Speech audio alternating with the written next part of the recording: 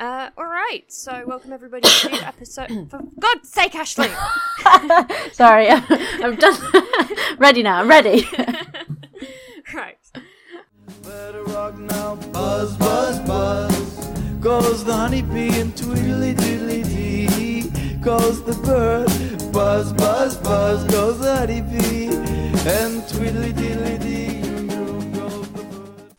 Hello everybody, it's Panicky here, and this is our final entry into our It's the Future, I've Tasted It mini-series. Although we actually do have one more coming up, which we recorded this very year of our Lord, 2022.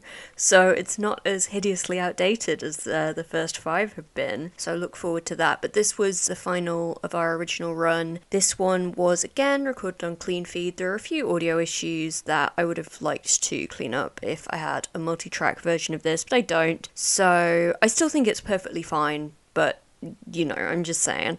Ashley is still in Italy, but she desperately wanted to tell you about some storyline in Bridgerton that I haven't seen. So she sent a voice memo, and you may note some Italian ambience in the background of that. So that's fun. All right. Well, without further ado, let's talk pollinators. Take it away, past us. So, and it's all about pollinators, because that's where we get our food from. It gets pollinated by the insects and the birds and all of that stuff. And then, well, actually, you're going to get into this. I'm going to get into that, yeah. Anyway, but it's food related. So don't jump onto my questions. All I'm trying to say is that it's food related, and that's why it's in the food series. Yeah, we can make this fit. It's fine. Okay. Go ahead. So, bees. Bees have obviously become somewhat of a poster child, I'd say, for biodiversity, which I was trying to work out why. I'm assuming it's just because they're so cute, aren't they? And bumbling. And they're a relatable insect. I think it has to do with the whole... Do you know the term charismatic megafauna? I may have mentioned this before. I don't think I do, but that's an excellent term. Well, it's like, okay, so you know how the World Wildlife Fund has like a panda as its mascot? Right. And it's like, obviously pandas are endangered. They're not necessarily the most endangered animal or the most like crucial endangered animal, but people like them. They're cute, they're big, charismatic megafauna. They're likable big animals. Oh, in fact, this applies to plants as well. So apparently botanists are more likely to study pretty flowers than boring-looking plants. That's so interesting. And you would think botanists would want to, like, buck that trend and do something a bit unusual. But, like, even within the field, they're like, yeah, I like the pretty ones. Yeah. That's so funny. Yeah, so I think that bees, obviously they're not megafauna, they're microfauna, but they are charismatic. They do give us honey, people like that. I think people are fascinated with bees. People think of bees as being, like, good guys, generally. Although my daughter is terrified of them. And fair enough. I mean, I think that's, you know, like... She got stung rolling down a hill. Oh. The only time... Have you ever been stung before? The only time I got stung was on a roller coaster, and one got down my back and stung me on the bottom. Oh, no. Yeah. That's really not good. No. I've been Not when you're on a roller coaster. Yeah, I've been stung once, but I don't know whether it was a bee or a wasp. What happened was I was at a wedding, and I was a kid. I think there was a playground next to the church or whatever, or next to the reception hall, wherever we were. And I went to the playground and I was going to get on the swings, and I put my hand on like the chains of the swings. And there was obviously something on the chain that I crushed. It hurt a lot. All that came away was like gunk on my finger. So, because I crushed it, so I don't know what it was. But it hurt really badly. But yeah, I don't know if it was a bee or a wasp or itching powder or a used needle or... I truly don't know what exactly it was, but it was something not very nice and painful. I may have been stung by a bee as a very small child and not really remember. I have a vague, like, memory of being, like, a toddler and getting stung, but it might be a dream.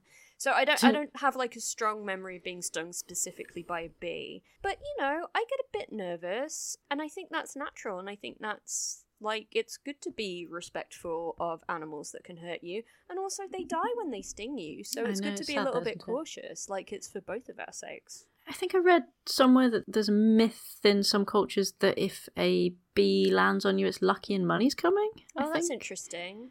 I only read it in passing, so I'm not confirming. I completely that. believe that's true. In my research, I found so much mythology around bees. There was very little that I could actually fit in because I had so much to talk about. Like, bees are so embedded in literature and pop culture and everything. But there is a ton of mythology around bees. I would not be surprised if that were true in some culture. Yeah, money spiders. Did you ever, when you saw a little black spider, money spiders? Yeah, so, they were the only spider I used to like as a kid. Anyway, coming back to my bees. Let's get back to it. Back to bees. Bees have become a bit of a poster child, but they are a critical pin in our ecosystem infrastructure along with other pollinators, and they are essential for our food security and nutrition for life on Earth. And I know this sounds like a complete overstatement, but 90% of plants, including 3/4 of human crops, are dependent on the services of pollinators.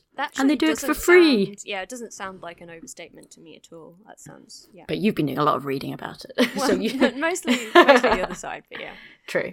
Okay, so I have a long list here. So are you ready? These are things that we can thank bees for and other insect pollinators. But one in the list isn't really anything to do with bees. So we have... And I have to suss it out, is that right? Yes. Is this a question? Okay. Yes, this is a question. So which one don't we have to thank the bees for? God. Everything else we do. Okay. We have soybeans, Brussels sprouts, tomatoes, cucumber, carrot, corn, apple, right, avocado. Yeah.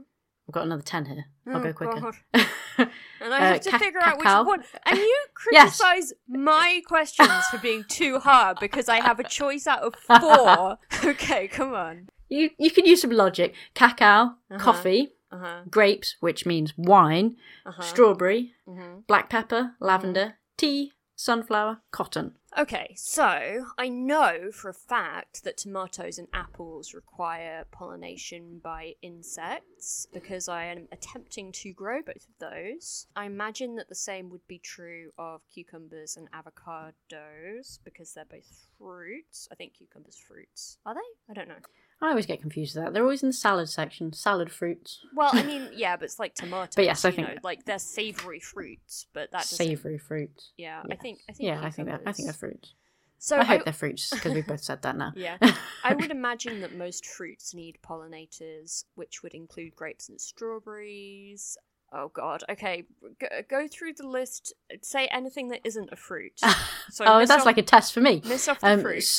Soybeans, Brussels sprouts, carrot, corn, cacao, coffee, black pepper, lavender, tea, sunflower, cotton. Right. So I know that bees love lavender, so I'd assume that, although we don't eat that, but anyway. Well, you can eat. I mean, you can. I made lavender biscuits. Yes, you can. You're right. I'm sorry.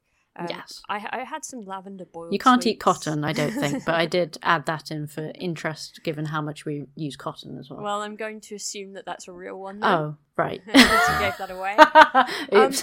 You have some beans there. I'm assuming if one bean relies on pollinators, all the beans rely on pollinators. So I'm going to say all of the beans use insect pollinators. Cotton. Oh man, this is hard. Good. Okay. Is it tea? Is it tea the odd one out? I don't know. Is that your final answer? No. Yes. Oh. Whatever. Yes? Yes. Yes? No? Yes. Yes. Yes. You're wrong. Oh. Tea is pollinated by pollinators. I couldn't remember any of the others. Too many. The answer is corn. Corn's wind pollinated. Oh, okay. Yeah. Which, when you think about the plants in the fields, I can see that. Mm-hmm. And it's one of the few I can actually visualize the plant. But anyway, I think I probably would have got if I'd written everything down. I probably would have got that. Yeah. To do it. That's a cross for you. Whatever. Nil point, just like the UK and the Eurovision. Yes, how sad. I didn't watch it. I don't care. No, we didn't either.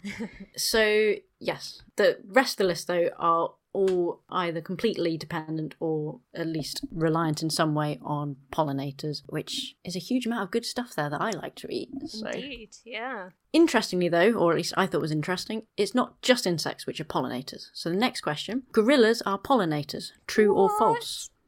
Okay, because of the way you framed the question, I feel like it has to be true. I'm trying to figure out. Yeah, because like they've got their big, the little stubby gorilla hands. They're reaching for the fruit. Hang on, now it's flowers though, isn't it? So Now, why would gorillas be picking flowers? Because they like them. Humans like them, so gorillas might like them. They stick their noses in the flowers to smell them, and then they go to the next flower and they stick their nose in the next flower. Yeah, I'll go for that. I'll bite. You're sure? Nah, whatever. Okay, no, it's false. Oh, I wanted to believe it. It is false, but as they forage for food, gorillas do help to spread seeds. And they're letting, that's a little. It's bit not different. pollinating, and they're letting sunlight for kind of plants grow. And apparently, some people call them the gardeners of the forest. However, there are some really interesting animals that do pollinate. Which Can I just? Yeah, go on. Sorry, because I went to an open day at an orchard the other day, and apparently, so apples originated in Kazakhstan. Or Did they? It's thought that they did anyway. And the theory is that they were eaten by bears, and bears were what helped them spread into the Middle East and Europe. And Interesting. Now humans got hold of them at a certain point and started spreading them further afield, but I think that initial spread was because bears liked the taste of apples. Interesting. Yeah. Huh. Not just Adam and Eve then. Well, do you know, it's it doesn't actually say in the Bible that it was an apple. It's in all the pictures. I know it's in the pictures. All right, anyway, go on. Okay, so there are some, well, I thought quite unexpected animals that do pollinate. So vertebrate pollinators include bats, several species of monkeys. I spent a while trying to find a monkey or type of ape that wasn't related to pollinating, and so came across gorillas. Rodents, lemurs, tree squirrels, birds such as hummingbirds, and some parrot, which... I knew about bats and small birds, but I didn't know about the monkeys and stuff. It makes sense when you think about it, but just never occurred to me before. So, at a period in human existence where, as we've discussed in previous episodes, populations continue to rise and there's increasing pressure on and somewhat imperfect food infrastructure that we have, our dependence on pollinators is very vivid. And so as we're trying to continue to feed humanity, we need to be looking after our main free agricultural contributors, pollinators. Or maybe we should be paying them for their labour. I did, yeah. We're exploiting them. Anyway, carry on. I was reading an article in National Geographic by Elizabeth Colbert, and I kind of want to read the whole quote because what she said is just so stark, but it's a bit long. I'm going to read it out anyway, and then you can cut it. So she says, habitat loss, driven primarily by human expansion as we develop land for housing, agriculture and commerce, is the biggest threat facing most animal species, followed by hunting and fishing. Even when habitat is not lost entirely, it may be changed so much that animals cannot adapt. Fences fragment a grassland or logging cuts through a forest, breaking up migration corridors, pollution renders a river toxic, pesticides kill widely and indiscriminately. To those local threats, one must increasingly add global ones, trade which spreads disease and invasive species from place to place, and climate change which eventually will affect every species on Earth, starting with the animals that live on cool mountaintops or depend on polar ice. All of these threats lead directly or indirectly back to humans and our expanding footprint. Most species face multiple threats. Some can adapt to us, others will vanish. And that's just a very stark paragraph. Yeah, it's pretty depressing, not going to lie. It's pretty depressing. So kind of touching back onto more of the biodiversity side. The rate that, obviously the issue with the pollinators is that we are ruining their habitats and they have nothing to eat. We're using pesticides which harm them, and this is ultimately going to affect us, but in ways that we don't fully understand yet because, well, we know that we're in a synergistic relationship with the rest of the world, but yet we don't seem to fully accept it. We know it rationally, but we are not behaving like it, and we are just scuppering ourselves. We're not good long-term thinkers, I think, as a species. No. Not that other species are necessarily better at it, but... No. But other species aren't doing quite what we're doing. No, absolutely. And so the rate of extinction at the moment, so there's numbers of experts that suggest that we are in or are entering a sixth mass extinction. So there's been 5 documented in the 3.5 billion years of life on Earth. That Earth, there's been another 5, mostly related to volcanoes and the occasional meteorite. And there was one which I found really fascinating. So I think it was the first mass extinction came about due to the rise of the Appalachian Mountains in North America. And when they rose, it caused the removal of atmospheric carbon dioxide, and it cooled the planet and killed 85% of all species.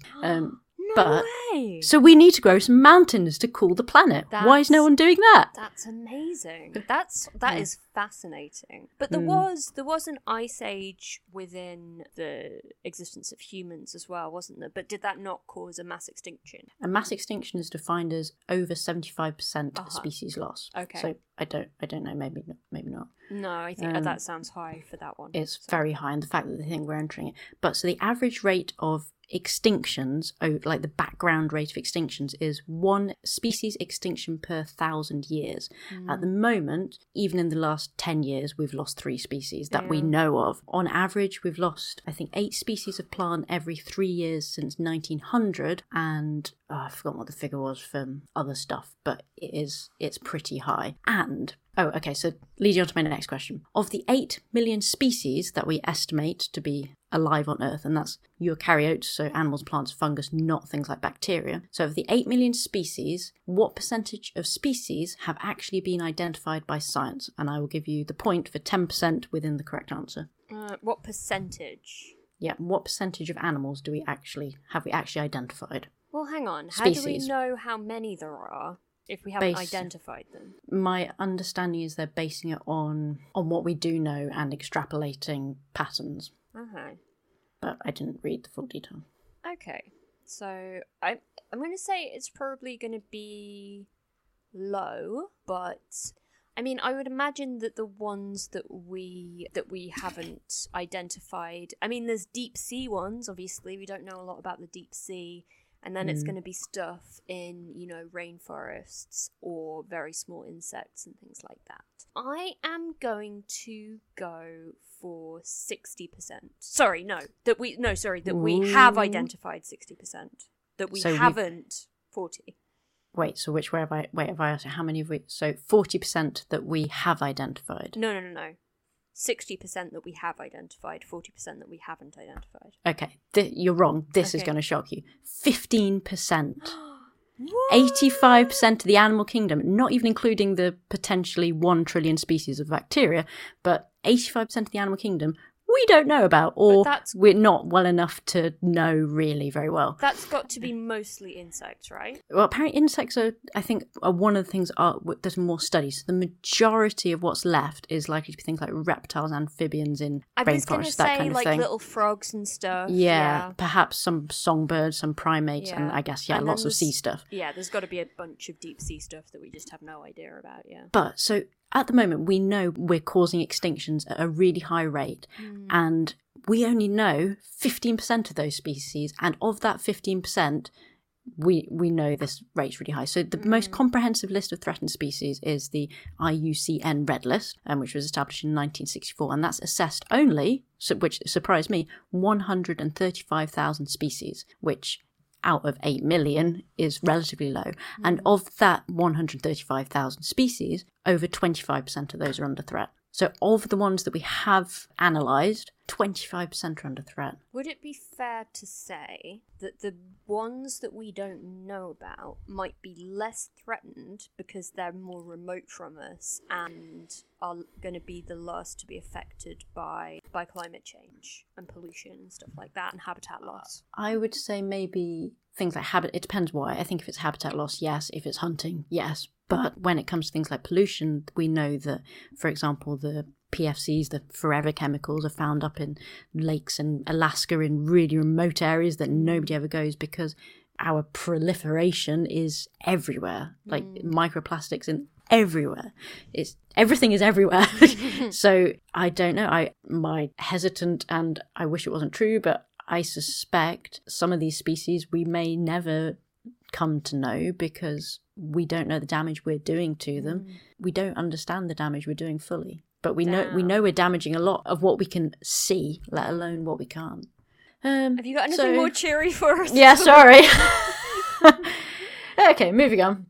Back to bees. Obviously, companies are increasing in their ecological awareness, and that's a good thing. However, sometimes, as we discussed in our interview the other day, it does bring the risk of greenwashing or bee washing, which is defined as an unsubstantiated claim of a company's environmentally friendly practices or products. Now, earlier this year, Marks and Spencer's got a really negative response to their plan to release millions of honeybees into the English countryside, because putting more bees into the environment doesn't address the problem. In fact, it might just add to the problem. Yeah. Bees need food and habitat, not more bees. Yeah. So, how many species of bees are there worldwide? And I will give you the point for 1,000 either way.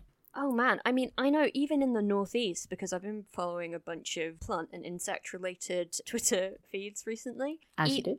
As you do. Yeah. Even in the Northeast, I think there's tons that are like specific to this region. So man, I mean, it's got to be astronomical. I don't even know how to extrapolate. So I'm gonna say that it is. Oh god, I'm trying to figure out how I can do some kind of maths here, but I don't really think it's possible. I think I'm just gonna have to go on a wild punt. Oh god, I have no baseline for this. And it's in the whole world, right? Yep. And I have to get within 1,000. Yeah. Okay. I'm gonna say. Maybe within 5,000. Okay. 200,000. No, 20,000. Okay. Do you know what? That was actually... I almost went for 20,000. I was so... because I know that it's like a factor of 10 between them. Isn't that right? A factor of 10? Just an extra, I'm just not an a extra maths zero. person. No, I know, but I was so it... Honestly, I was between those two answers. Genuinely. Unlucky. I know. There's 20,000 known. Who knows, really? There could be millions more. But there's 20,000 known worldwide. And apparently most of these are solitary bees. I must admit, I don't fully understand all the differences between the different bees. But there's... Well, some of them live in a hive and some of them don't, I think is one of the big ones. Oh, is that what it... Oh, right. Well, yeah, solitary bees, they don't live in a hive. They. Oh, right, that makes sense. Oh, lonely bees. They're not lonely. That's their whole deal, is that they don't want to live in a hive. So apparently in Britain we have around about 270 species of bee, of which 250 of those are solitary bees. Okay, so I was probably overestimating when I said there were 100 just in the northeast alone, but... Well, there could be. Yeah, there could be. Well, I suppose there's going to be some that are all over, and then there are some that are going to be specific. Yeah, anyway. So, as we mentioned earlier, bees make honey, right? What is the oldest example of edible honey? And so I've got 4 options for you here. I think I know this one, but go ahead. Damn, do you? Okay, so is it from the... I'm not going to be able to pronounce this well. The Olmecans in Levante from around 3,000 years ago. From Egypt, 3,000 years ago. The Farman Temple from the Eastern Han Dynasty, just over 2,000 years ago. Or from the Temple of Demeter, 2,500 years ago. Okay, so when you say the oldest example of edible honey, do you mean honey that we have found that is still edible now? Yes. Yes, then I know this. It's Egypt. Damn. I do. Yes. Well, I haven't got a single one right yet today. Okay, yes, These ones 1 are really point. Hard. 1 point. To be fair, your questions have been way harder than usual this week. Sorry. Okay. I just got really into it. So yes, you're right. It's from Egypt. So the oldest known sample of honey was found in an ancient Egyptian tomb and is dated to approximately 3,000 years ago. And apparently, I don't know how they tested this, it's still perfectly edible. I thought it was interesting though when I was looking at the kind of Greek side of it, Demeter, the Greek goddess of agriculture, was known as the pure mother bee, apparently. But I thought, 3,000-year-old honey, that's just crazy. Very cool. And yet they have an expiry date in the supermarket. So yeah, but as we have discussed, we're not sure that's entirely... Fake honey. Well, we think it might be. We'll do an investigation. Also sort of relating to Egypt, this isn't a particular question, but kind of came across in terms of biodiversity, came across the luxury effect. I don't know if you came across this at all, and how socioeconomic factors, as you'd expect, have a significant influence on pollinator abundance. And so a recent study found that gardens are 50 times more likely to have pollinators in than more urban areas, which are laden with man-made surfaces. And this isn't a new phenomenon. I can never say phenomenon. Phenomenon. Always that comes into my head. And there's examples of having differing biodiversity levels between labourers and the wealthy back in 1350 BC in Egypt as well. Do you know, I hadn't really thought about it in those terms, but it absolutely makes sense. Yeah, of course. And that's why we need socioeconomic equality to actually address the environmental issues too. Well, I think that, but also the fact that, I mean, yes, absolutely that. Don't get me very wrong. I'm not saying no. But also, I think, particularly in England, we very much, and it is starting to change, with No Mow May and things like that. But there is still quite a conservative approach, I think, to gardens.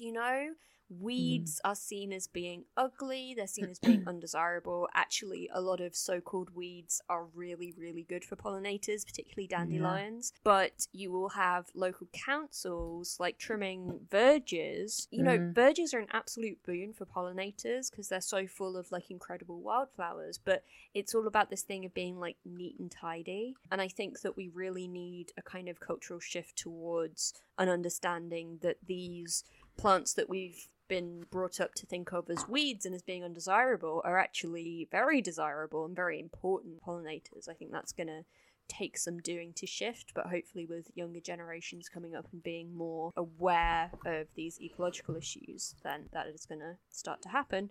Except, of course, the younger people are poorer and they don't have gardens, so there's nothing they can do about it. So, yeah. Our wildflower garden isn't going very well so far. Nothing's grown. It's a process. It's a slow process. Yeah. But, even just little lawn flowers, the easiest thing you can possibly grow is dandelions. They will grow whether you want them to or not, and they're great for bees, So it's as much about working with what you already have, I think. All right, what's next on the agenda? I think that was all my questions. Oh, and I only got one of those.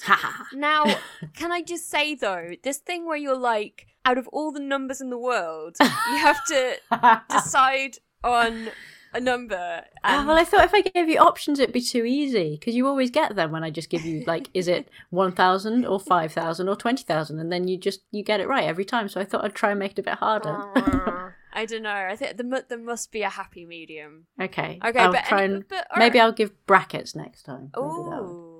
Yeah. Right. Well, anyway, we'll see. Yeah. Well, remember, this is if you win with 1 point, that'll be quite upsetting to me. Well, I doubt it. I think I've got some questions that are probably quite easy, but we'll see. I don't want to say that. Yeah. I mean, famous last words. But see, I've been trying to make my questions easier, and you've been trying to make your questions harder. Yes. Okay. All right. Let's head into the world of humanities. So, the first thing that I have for you today is something biblical. Ooh. Now, you may know this already. I don't know, but we'll see. To be honest with you, this is one of those ones where I don't know that you'll be able to guess the full answer unless you know it already. So, this is more of a kind of trivia type thing than a logical type thing, but we'll see. Okay. So this is Samson's riddle, and it can be found in Judges 14:4. Okay. And the riddle goes, out of the eater, something to eat, out of the strong, something sweet. Can you figure out what he's talking about? You can probably figure out half of it because of the topic, but can you figure out the whole thing, or do you know it?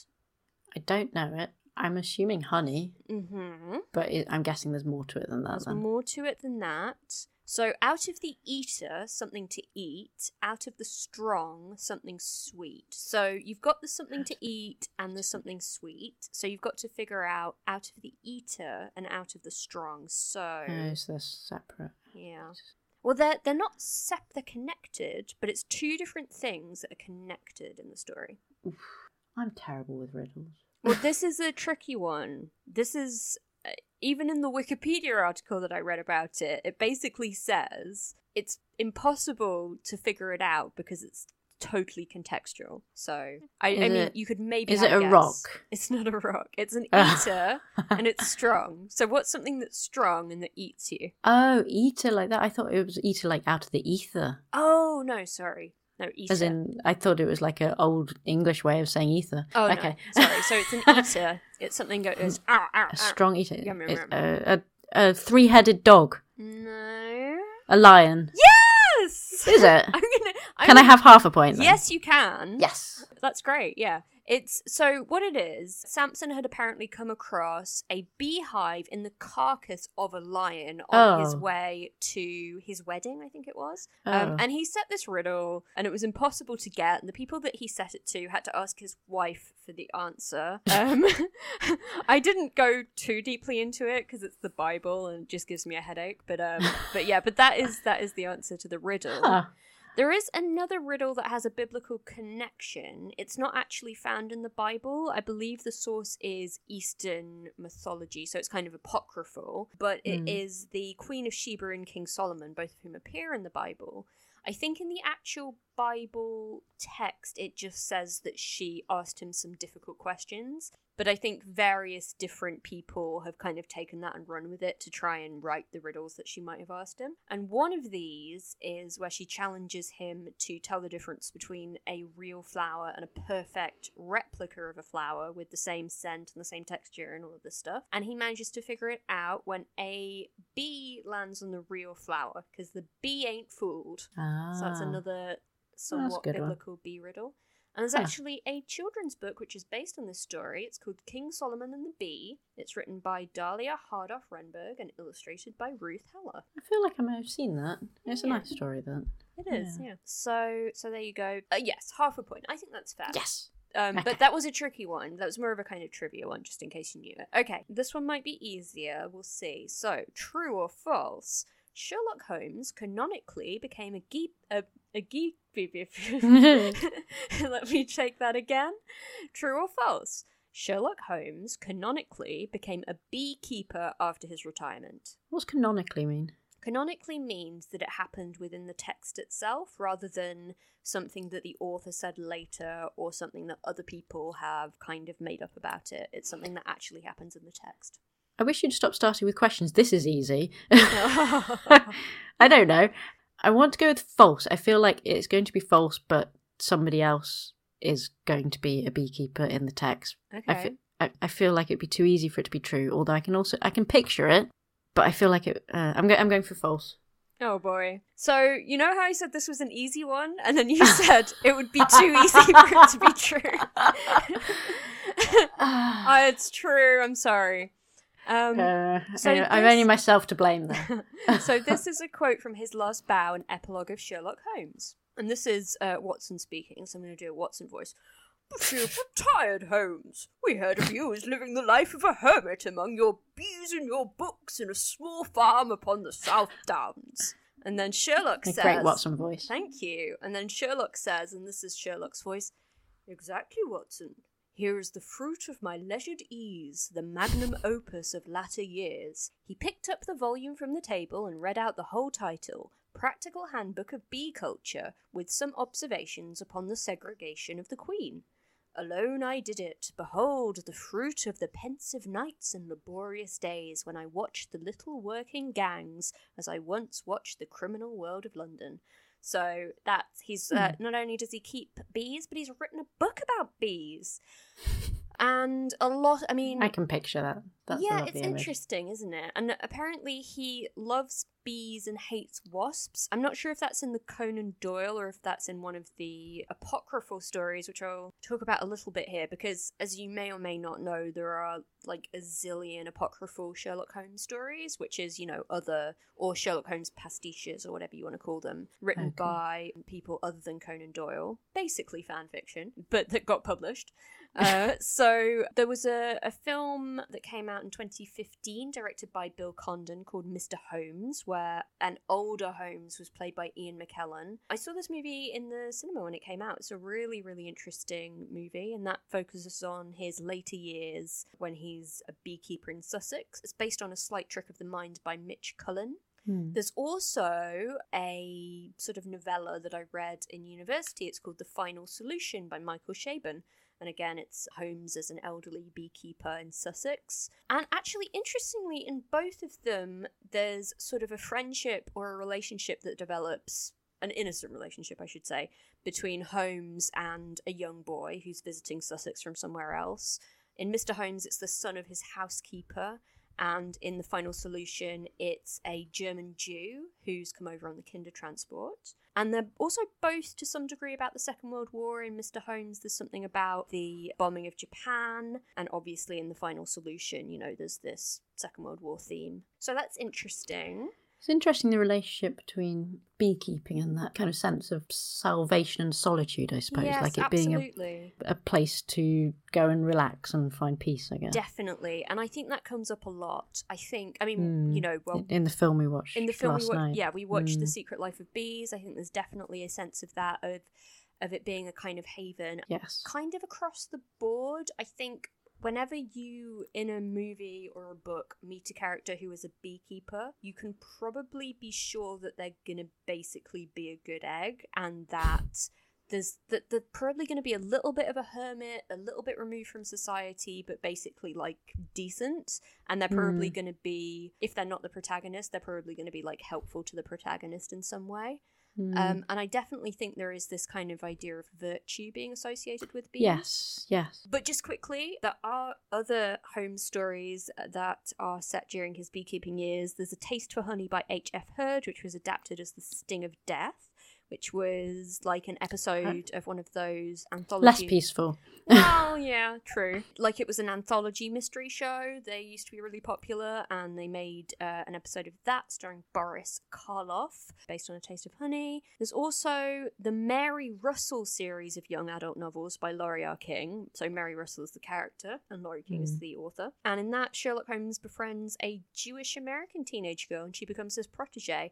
So there's also kind of a Jewish connection there as well, between The Final Solution by Michael Chabon, who is an American Jew as well, and these Mary Russell books, which I'd never heard of before. All right, so that's Holmes for you. Let's move on to the next one. It's another true or false. Now, is this one going to be too easy? Let's see. I'm going to make this so much harder next time. All right. Yeah. It is traditional to tell the bees when a member of the family dies. True or false? Traditional. So it's traditional to tell the bees when a member of the family dies. Mm-hmm. Traditional in which? In what culture? Well, I don't know. Our culture. Maybe in no culture. Who's to say? Because we don't know if it's true or false. But if it were true, then I would tell you. True. It is true. Yes! So it's particularly common in England, but it's also found Is it? It is. Traditionally, like in the olden times. The olden times. The olden times. That'd be why I didn't know them. It's also found in other parts of Europe and in the US. According to an 1889 article by W. Kite, I don't know what this person's first name is. They were only credited as W. Kite. It was 1889. It's called Telling the Bees. A Nottinghamshire tradition had the widow of a beekeeper, or the surviving female relative of a beekeeper, say to the bees, "The master's dead, but don't you go. Your mistress will be a good mistress to you." So you've got to reassure those bees that you're going to look after them so they won't fly off. That's interesting. In the film that we watched last night, The Secret Life of Bees, they were talking about sharing love with the bees and communicating with them, weren't they? Definitely. And then there's that song, it's called The Honey Song, and it's about put a beehive on my grave. Yes, that was lovely. Yeah. So there are also quite a few poems about this practice. There are a whole bunch, but this one is a section from Home Ballads by John Greenleaf Whittier, and here it goes. Before them, under the garden wall, forward and back, went drearily singing the chore girl small, draping each hive with a shred of black. Trembling I listened, the summer sun had the chill of snow, for I knew she was telling the bees of one, gone on the journey we all must go.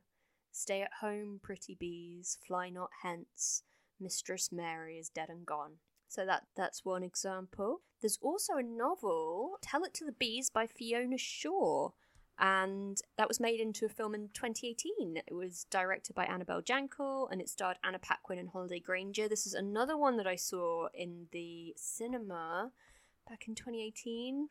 God, feels like so long ago. It does.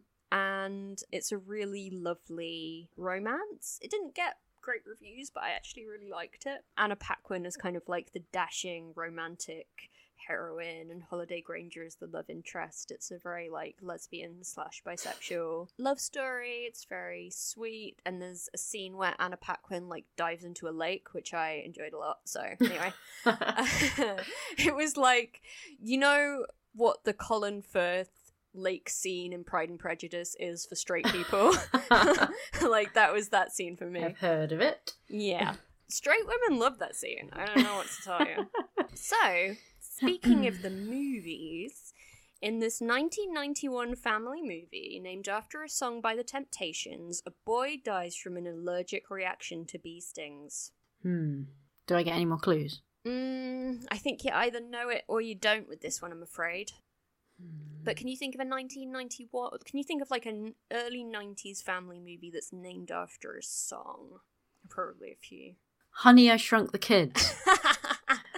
Oh yeah, that famous Temptations song. It has honey in it. It does have honey in it, but there are bees in the question, Ashley. Oh, okay. Honey, honey, do, do, do, do. That's not a clue. I was just singing a honey song, sorry. I can't even think what that one is. You are my candy girl. Oh, yeah. And you got Sugar me Puffs. wanting you. It may have been in a Sugar Puffs advert, but it was not originally a Sugar Puffs song. You mean Sugar Puff Monster didn't sing it? He may have sung it. I don't remember that. Actually, yeah, that does ring a bell now you say it.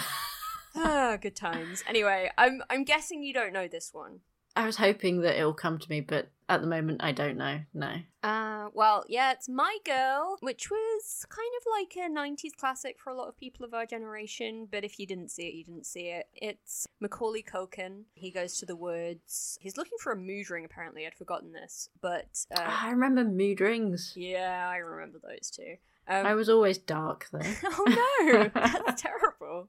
I think that's probably just to do with your circulation. Like, I think so. Yeah. Anyway, like Anna Chlumsky, I think her name is the main girl, and she like loses her mood ring in the woods, and then Macaulay Culkin goes back to look for the mood ring, and he gets stung by bees. He has an allergic reaction. He dies. And then there's this really famous scene in the movie where like they're burying him, and I guess it's an open casket. But she lives in a funeral parlor. Right.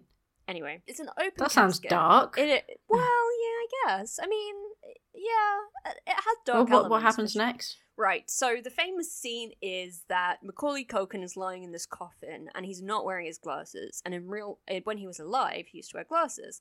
And Anna Chlumsky comes in, and she's kind of like, his glasses! He can't see without his glasses! He needs his glasses! It's just a famous scene. Doesn't have a lot to do with bees, but there you have it. I'm not sure I saw that. Yeah, I mean, I only saw it once, but it was just one of those kind of generational classics for a lot of people, but, like, you know, not everybody's going to have seen it. I think I was just too onto Disney. Fair enough.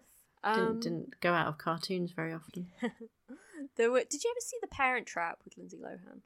Oh, I did have that, yeah. That I quite liked it. Great movie. Anyway, so there are a few other pieces of media where a severe reaction to a bee sting is a key plot point. A bee or a wasp sting, I should say. One of them is Mr. Holmes, which I talked about. Mm-hmm. There is also a Futurama episode, The Sting, which I rewatched recently. I don't know if you've ever seen much Futurama. I did used to watch quite a bit of it. So there's a really good episode where they go to collect space honey from these giant space bees, as you do. I might have seen that one. And it's a really dangerous mission, but Leela insists, and then she gets stung by the queen, but Fry leaps in front of her body and blocks the sting, and then he dies, or does he, obviously. And it's a really trippy episode, and it's got kind of a mystery feel to it, and I really enjoy it. I think it's one of the good ones. One of the best ones. There's also an Agatha Christie story, Death in the Clouds, and that involves a wasp sting as a red herring. But interestingly, I couldn't think of a lot of other things where, like, a sting was a really big part of the story. Even though there's so much media about bees, like, stings aren't usually a huge, like, plot device.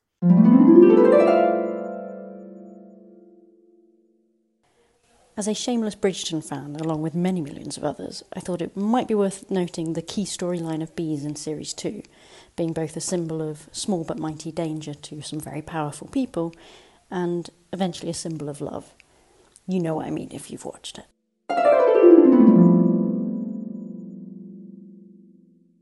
Yeah, that's interesting. I was trying to think, if we've seen then that bees tend to be represented in a more peaceful kind of solitude sort of way, and stings aren't really represented, which is, I suppose, the negative side of bees for us, is that, unless would it come up more in things like thrillers and horror films? Yeah, there was some like, I think maybe 70s or 80s movies that were kind of like, like swarms of killer bees. There was a little bit of a trend for that for a short time, but it's not a huge thing. I think, and I think this comes through in Secret Life of Bees again, which we watched. There's a sense that if you treat the bees right, they'll treat you right, kind of. It feels like are they kind of used as a vehicle for representing nature, perhaps, and it's kind of where somebody like Sherlock Holmes retires and becomes a beekeeper, that person's becoming at one with themselves and the world around them. Definitely. And I suppose giving back to the bee, and you kind of getting more into that symbiotic, natural relationship, which we should all have with the world, where we look after each other and look after the world around us and the bees. And that seems, I don't know, I feel like it's probably more of a medium for that than other. But it's interesting, isn't it, that there's like insects, a test of moral purity kind of thing going on. Yeah. But the Queen Latifah character in Secret Life of Bees does say, I've been stung so many times, I don't even feel it anymore. So she's not saying that they never sting me. It is something that does happen. And in Mr. Holmes, again, there is this discussion of like, there's some exchange, you can't remember exactly where it comes, but he basically says, look, sometimes they just sting you. It doesn't mean you did anything wrong. Oh, so it's not just karma then? No. But it is interesting that, like, generally I think bees are seen as like good guys and as representing like a kind of solitary and productive lifestyle in a way. Not always, but quite often. Is it a metaphor for nature and life? And sometimes there's some bad bits, but that's okay. And you come to still have that synergistic relationship where it's a net positive. It's interesting, isn't it? Because a bee's the best representation of nature, I don't know. I mean, they have this incredibly unusual, at least honeybees do, have this incredibly unusual social structure that maybe the metaphor is to do with society, and again I think that's something that we see in The Secret Life of Bees a little bit, is like the rules of the bee yard are like the rules of the world. And I think there's something odd about bees because they are so different and alien from us, being insects, and yet the fact that they have a social structure and that they produce food maybe reminds us of ourselves. I think they're like a strange mirror for us, where we see a version of ourselves in them. I don't know. Makes sense. Yeah, I think the thing about beekeeping particularly is that it is something that requires skill and patience and, I guess, respect. Although, now that I'm thinking about it, I remember reading a Goosebumps book. I think it's probably called something like Help, I'm a Bee. I'm kind of making that up, but I wouldn't be surprised if it did turn out to be called Help, I'm a Bee. Okay, I thought I was going to get away with this, but it's not Help, I'm a Bee. It's Why I'm Afraid of Bees. Sorry, RL.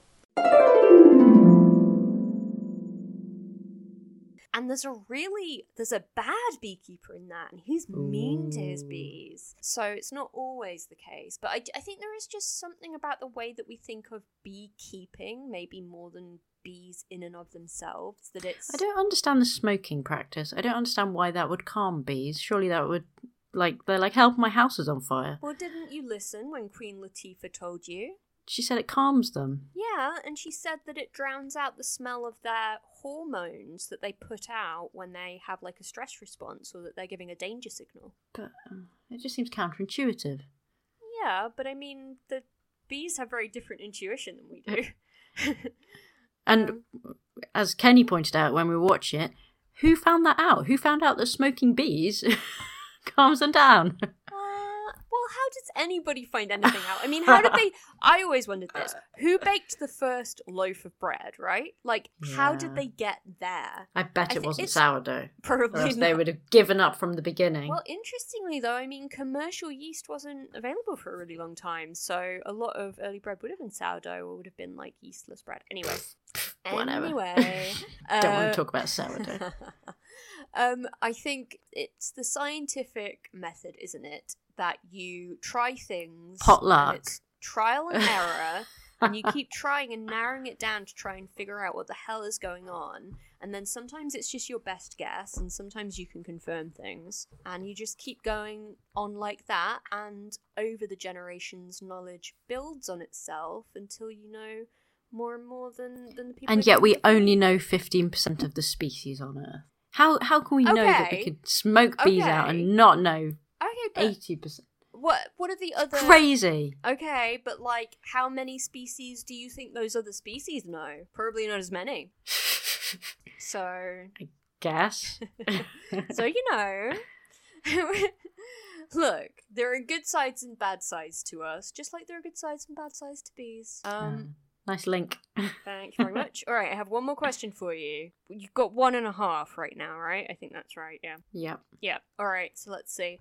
So in the Roald Dahl story Royal Jelly is used A, to feed a baby who isn't thriving, B, to make a woman eternally youthful, C, to cure a mysterious illness, or D, to make a recipe extra delicious. My instinct is one of the latter two. Okay. I feel like a baby that's not thriving, eternal youth for a woman, making a recipe delicious, I've forgotten the other one. What mysterious illness, a cure for a mysterious illness. So mysterious illness sounds like something that George and the Marvellous Medicine would do. Now, maybe this will help a bit. This is one of Roald Dahl's stories for adults, so more his Tales of the Unexpected style stories. Oh, okay. I'm going to go for eternal youth then, because that's what all adults want, right? So, is that your final answer? Yes, that's my final answer. Okay. Well, I'm afraid that's not right. It's actually to feed a baby who isn't thriving. Not only that, but it turns out that the father, who was a beekeeper, also fed himself royal jelly to treat his infertility. So then they give the royal jelly to the baby, starts getting more and more bee-like, and it's very creepy. Right. It's a fun little creepy story. I don't know if you've ever read any of Roald Dahl's Tales of the Unexpected or any of his other short stories for adults, but they're a lot of fun. I think I have them, but I don't think I've read them. I think I've got one on the bookshelf. Yeah, I enjoy them a lot. This is one of his slightly creepy ones, but yeah, that does sound a bit creepy. Yeah, I think that may have been the first time I ever heard of royal jelly, and then it briefly got super trendy at one point in like the 2000s. I don't know if you remember that. I think it was around that time. I remember it being in a lot of cosmetics. Yes, definitely. And it was like everybody suddenly started talking about it. It was just one of these like fads. I will just go through my list of extra things that I wanted to mention fairly quickly, and then I will hand back over to you for some action points. So, there is a Jules Verne story, The Mysterious Island, and there was also a movie, I want to say 1961, I think it was, where there are giant bees. Speaking of giant pollinators, and this was something that I wanted to mention as well, is that there is this kind of like bees good, wasps bad thing, both in a lot of this literature and also, I think, just generally in people's minds. Yeah. Whereas I read an article recently, I don't know if you read this, saying that wasps are actually really important pollinators as well. That's interesting. I didn't specifically read it, and it makes complete sense, but you don't associate them with being pollinators in the same way, do you? No. When I think that's partly, and I think this is something that Barbara talks about quite a lot, actually. Barbara Keating, who we did our interview with, which I believe will have gone out prior to this. If it hasn't come out yet, it'll come out after this. But anyway. But yeah, I think that she talks a lot about how people often romanticize honeybees, whereas there are a lot of solitary bees that are just as important, but because they don't produce honey, people don't care as much about them, you know? Yeah. And I think the same holds true for wasps. And people have this idea that, like, wasps... And other pollinators in general, I suppose. Yeah, just all kinds of insects that don't have that same charismatic aura that honeybees do. Yeah, there's definitely this idea about wasps that they'll just sting you because they don't die when they sting you, that they'll sting you and not care and blah, blah, blah. However, I've never, to my knowledge, been stung by a wasp. It might have been a wasp that did sting me, but if it was a wasp, it did die. I got stung once, fairly recently. Up until last year, I'd never been stung by a wasp, and then I got stung by one twice. And you're supposed to stand still, and I didn't know that at the time, but I kind of was like, it's stinging me. Yeah, like understandably. And through my leggings, I was wearing running leggings, which had a little bit of mesh on the side of the leg, and it stung me through there. And I don't... Well, I think sounds really unpleasant. Yeah, I think I must have brushed into it as I walked past something, I guess, and it must have thought I was attacking it because it really went for me. Oh, no. So I don't know what I did to upset it. Yeah, I mean, but, you know, as I say, I have never been stung by a wasp apart from maybe that one time, in which case, I don't blame the wasp for that. Yeah. And I've always just been careful. I don't go near them. They stay still when they come towards me. They've never stung me. So this idea that they're, maliciously going out to sting people all the time because they can, I think is maybe overstating the case a little bit. I've not been aware of it particularly around me. I think me being stung was the first time I've seen anyone stung. I don't think it's me. that common, really. No, but people just have this dislike of them. Anyway, I was going to say, speaking of giant bees and wasps, there is an episode called The Unicorn and the Wasp, where a gigantic alien wasp is responsible for the real-life disappearance of Agatha Christie in 1926. So in real life, Agatha Christie did go missing in 1926 for 10 days. In this episode, it was because of a wasp. I forget the details. Excellent. There's also another Doctor Who episode, which I think is from the same season, because they both have Donna in them, and I think she was only in it for one season. And the explanation in that episode for the drop in the bee population is that some of the bees were aliens from the planet Melissa Majoria, which I think just means big honey, and they went back home. And I look at stuff like this and I'm like, I used to really like this show. And when I see that, I'm like, oh boy. Anyway. Have you thought about Bumblebee Guy in The Simpsons and what he represents? Oh, that is fascinating. I think he represents the Mexican-American population. Or maybe not so much. No, that's a great question, and that is one that I'm going to have to go away and think about. You can add it in later. Yeah, I'll just edit that in once I've thought of something.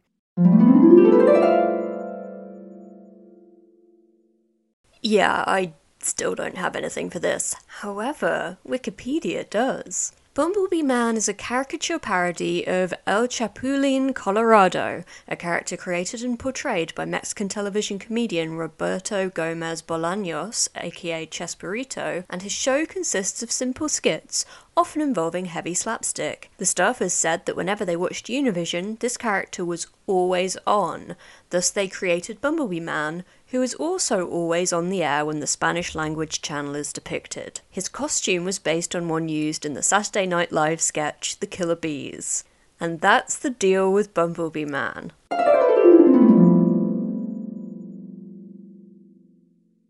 There's a song called Beeswing by Richard Thompson. I don't know if you know this song. It's not really about bees, it just uses a beeswing as a metaphor. But he did recently come out with a memoir that took its title from the song as well. It's a beautiful song. I recommend you check it out if you haven't already. Obviously, there's B-Movie. Do we really need to talk about that? Maybe let's not. I did consider watching that with the kids prior to this episode, but we didn't. Do you know what's interesting about B-Movie? And I say that with some trepidation. That it's a male bee. And of course, male bees don't make honey. Good point. Yeah. Male bees just, they're the drones, and they are just I have sworn on this podcast before, but I'm trying to keep it a little bit more family friendly. Family friendly now. What's a nice way of saying what the drones are for? They're for genetic diversity. Ah, good one, yes. Yes. As Barbara told us. Right, what else do we have? Right, yeah, so in the past, I'm going to say 7 years. That's not very, it's probably longer than that, but the earliest one that I could find is from 2014. It just feels like there's been a big bee boom in literature. There've been a bunch of books that have come out over the last 7 years which are bee related. So, the first one is called The Bees by Layleen Paul from 2014, and it's from the point of view of a worker bee. I've just got a little quote from that, which I will read out now. Flora took pleasure in the delicacy of her approach and studied the ways of the smallest, sweetest blooms she could find, tiny pimpernels and forget-me-nots hiding in the pockets of the fields. The energy of the sun on her body and the joy of foraging filled her soul. She flew the fields and gathered until the light began to fade, and she heard the sound of her forager sister's wings turning for home. Then she joined them, which I think is a nice little piece of writing. So it's kind of like a dystopian science fiction type story, but from the point of view of a bee. But there's a ton more of these. There's The History of Bees by Maya Lunder, and it's split into 3 different sections. And in the section that's set in the future, bees have become extinct, and it's a woman's job to actually paint pollen onto fruit trees. Oh, wow. Yeah, which is really interesting. I mean, apparently it does take a few liberties with the science. So, for example, grass has also become extinct, whereas actually grass is not pollinated by insects. So, right. Yeah. But anyway. And then there's one called The Beekeeper of Aleppo, which I don't know very much about, but it was a huge bestseller. That came out in 2019. And there was one very recently, came out in February of this year. That's 2021, just in case there's a huge delay in this episode coming out. And it's called, The Ardent Swarm by Yaman Manaya. And both of those last 2 are set in kind of like the Middle East. Obviously, Aleppo's Syria. The Ardent Swarm, I can't remember where it's set exactly. Does it have that similar theme of beekeeping being related to peace? Would you say? And connection from what I have read of it, I believe certainly in The Ardent Swarm, the main beekeeper character is very much the virtuous character, and there is also a kind of metaphor. I mean, a swarm, of course, is when, and this is another thing that Queen Latifah told us, when the queen decides to leave. So it's when the bees get angry, and that's when they're dangerous. Yes. So it is. Did Barbara touch on that as well? I think Barbara mentioned that as well. Yeah. So obviously, a swarm of bees is not a peaceful moment in the bee's existence. No. And I think that but now I'm trying to remember exactly when it's set. I think it might have been set against the backdrop of the Arab Spring, possibly. Okay. I did read a tiny bit of it, but I didn't. It was one of these. Okay, so I have a Prime account. Simply because I am a student and it's very cheap, and it does give me access to a lot of movies that I otherwise wouldn't be able to afford to watch. So right now I have it. I appreciate that that's problematic and I'm not going to have it forever. But one of the things about that is that every month, if you're a Prime member, you get to choose one of 6 free books. And this was, yes. I've got Prime, I didn't realise that. Well, you should be getting an email that's first reads, and... Oh. You might not have opted into Prime Reading. Maybe that's why. I don't know. Anyway. Right. I'll have to look for that. But yeah, so this was one of those, and I read the beginning of it, but it didn't grab me, so I picked a different book. But that was a recent one. But, like, The Beekeeper of Aleppo, I think, was huge. Like, I feel like I saw it on bookshelves constantly. Like in Waterstones, it would be like, these are the big books, these are the best-selling books, and then on the library app, it's always like one of the big ones as well. So in some of the reading I was doing, I came across that Angelina Jolie has become what is she doing? It was something to do with training female beekeepers. But it was just quite interesting that, again, relationship, I suppose, between socioeconomics and the kind of training women to become beekeepers. Definitely. As a kind of entrepreneurial. There was a documentary, I think it was last year or maybe the year before, it was called Honeyland. And that was about a female beekeeper in a remote area. I think it was somewhere in Eastern Europe. But yeah, no, it's really interesting. But it does feel like people are really becoming much more interested in bees, and suddenly it's very zeitgeisty. Yeah. There's also a short story by E. Lily Yu. It's called The Cartographer Wasps and the Anarchist Bees. That's from 2011. And again, there is definitely this idea that like wasps are the bad guys and bees the good guys. Although that, I think, is not in The Bees by Layleen Paul, where there is definitely a sense that there's like a kind of oppressive hierarchy within the bee society.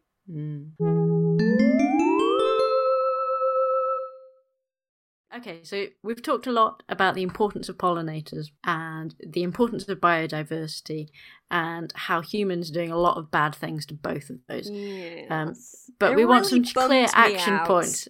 Yeah, sorry about that. So I wanted to choose just a few manageable action points that we can all do as a starting point. Excellent. There's obviously lots that we can do, but if we're going to do anything, let's focus on these 3. So, firstly, plant and cultivate native wildflowers wherever you can fit them, whether it's a front garden, a plant pot outside your window, an allotment, business, wherever you can fit them. But take some time to choose plants that are actually native to your area, not just ones you've purchased locally. Just try and spend a little bit of time working out what is native. And sometimes the answer is as simple as just having a patch of land that you don't touch and just let what naturally grows there do just that. The second is avoid synthetic pesticides. Use natural strategies where you can if you need to deter pests.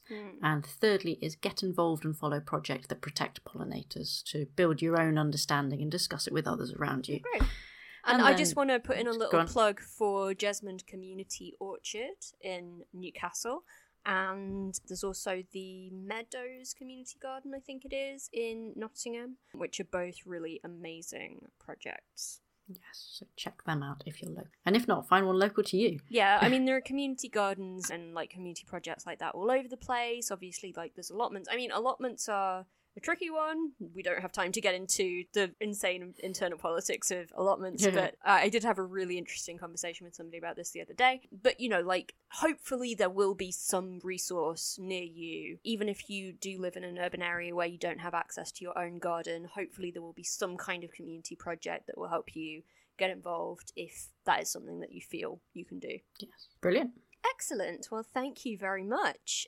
Yeah, so love the bees, and the bees are great, but let's not forget the much maligned wasps and all the other insects that we don't talk about who are also incredibly important pollinators. And bats. And bats! Oh my god. And monkeys. Well, monkeys, okay. I mean, yes, monkeys. We don't have native monkeys, though, in this country. You don't know who's listening, though. That's true. However, bats, I do just want to say on the subject of bats, because I feel like, particularly in the last year or so, as we record, 2 years, whatever it is, when this comes out. 5 years ago. Yeah. Bats were getting a little bit of a bad rap. Are they? I like bats. Oh, I love bats, but, you know, just because of the whole COVID thing, you know. Oh, right. Some people were blaming don't lick bats. Indeed. But some people were blaming the bats, and I think, like, people get scared of bats because they might go in their hair, or because they're vampires, or they're creepy, or whatever. And they're like Halloween animals. I don't know. People are weird. They're so cute, though. They're lovely. Bats are amazing. And let's all just have a shout out for bats, and let's not blame them for problems that we ourselves as a species created. God damn it. Anyway, yeah, we're pro-bat on this program. Hashtag pro-bat. And I'm putting my foot down, and I'm making a stand. We are pro-bat on this show. Okay, all right, let's wrap things up before I get massively distracted again. All right. Well, thank you so much, and yeah, we'll be back. Don't know where, don't know when, but we'll meet again. But probably wherever you found us here. Yeah, probably the same feed, unless something goes terribly wrong. Yeah. Now she was a rare thing, fine as a bee's wing. So fine that I might crush her where she lay. She was a lost child, she was running wild. She said, as long as there's no price on love, I'll stay. And you wouldn't want me any other way.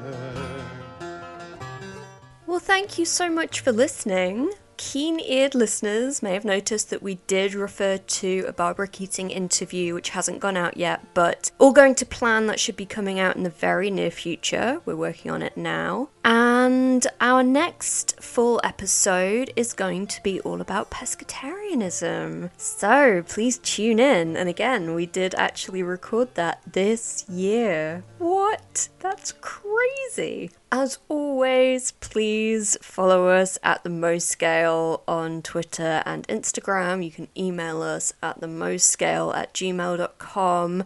And I always say like, rate, review, subscribe. I don't think you can like a podcast. I mean, you can like it, but I don't think there's a button for that. So, rate, review, subscribe. Just those ones. But I hope you do like us. Okay, see ya.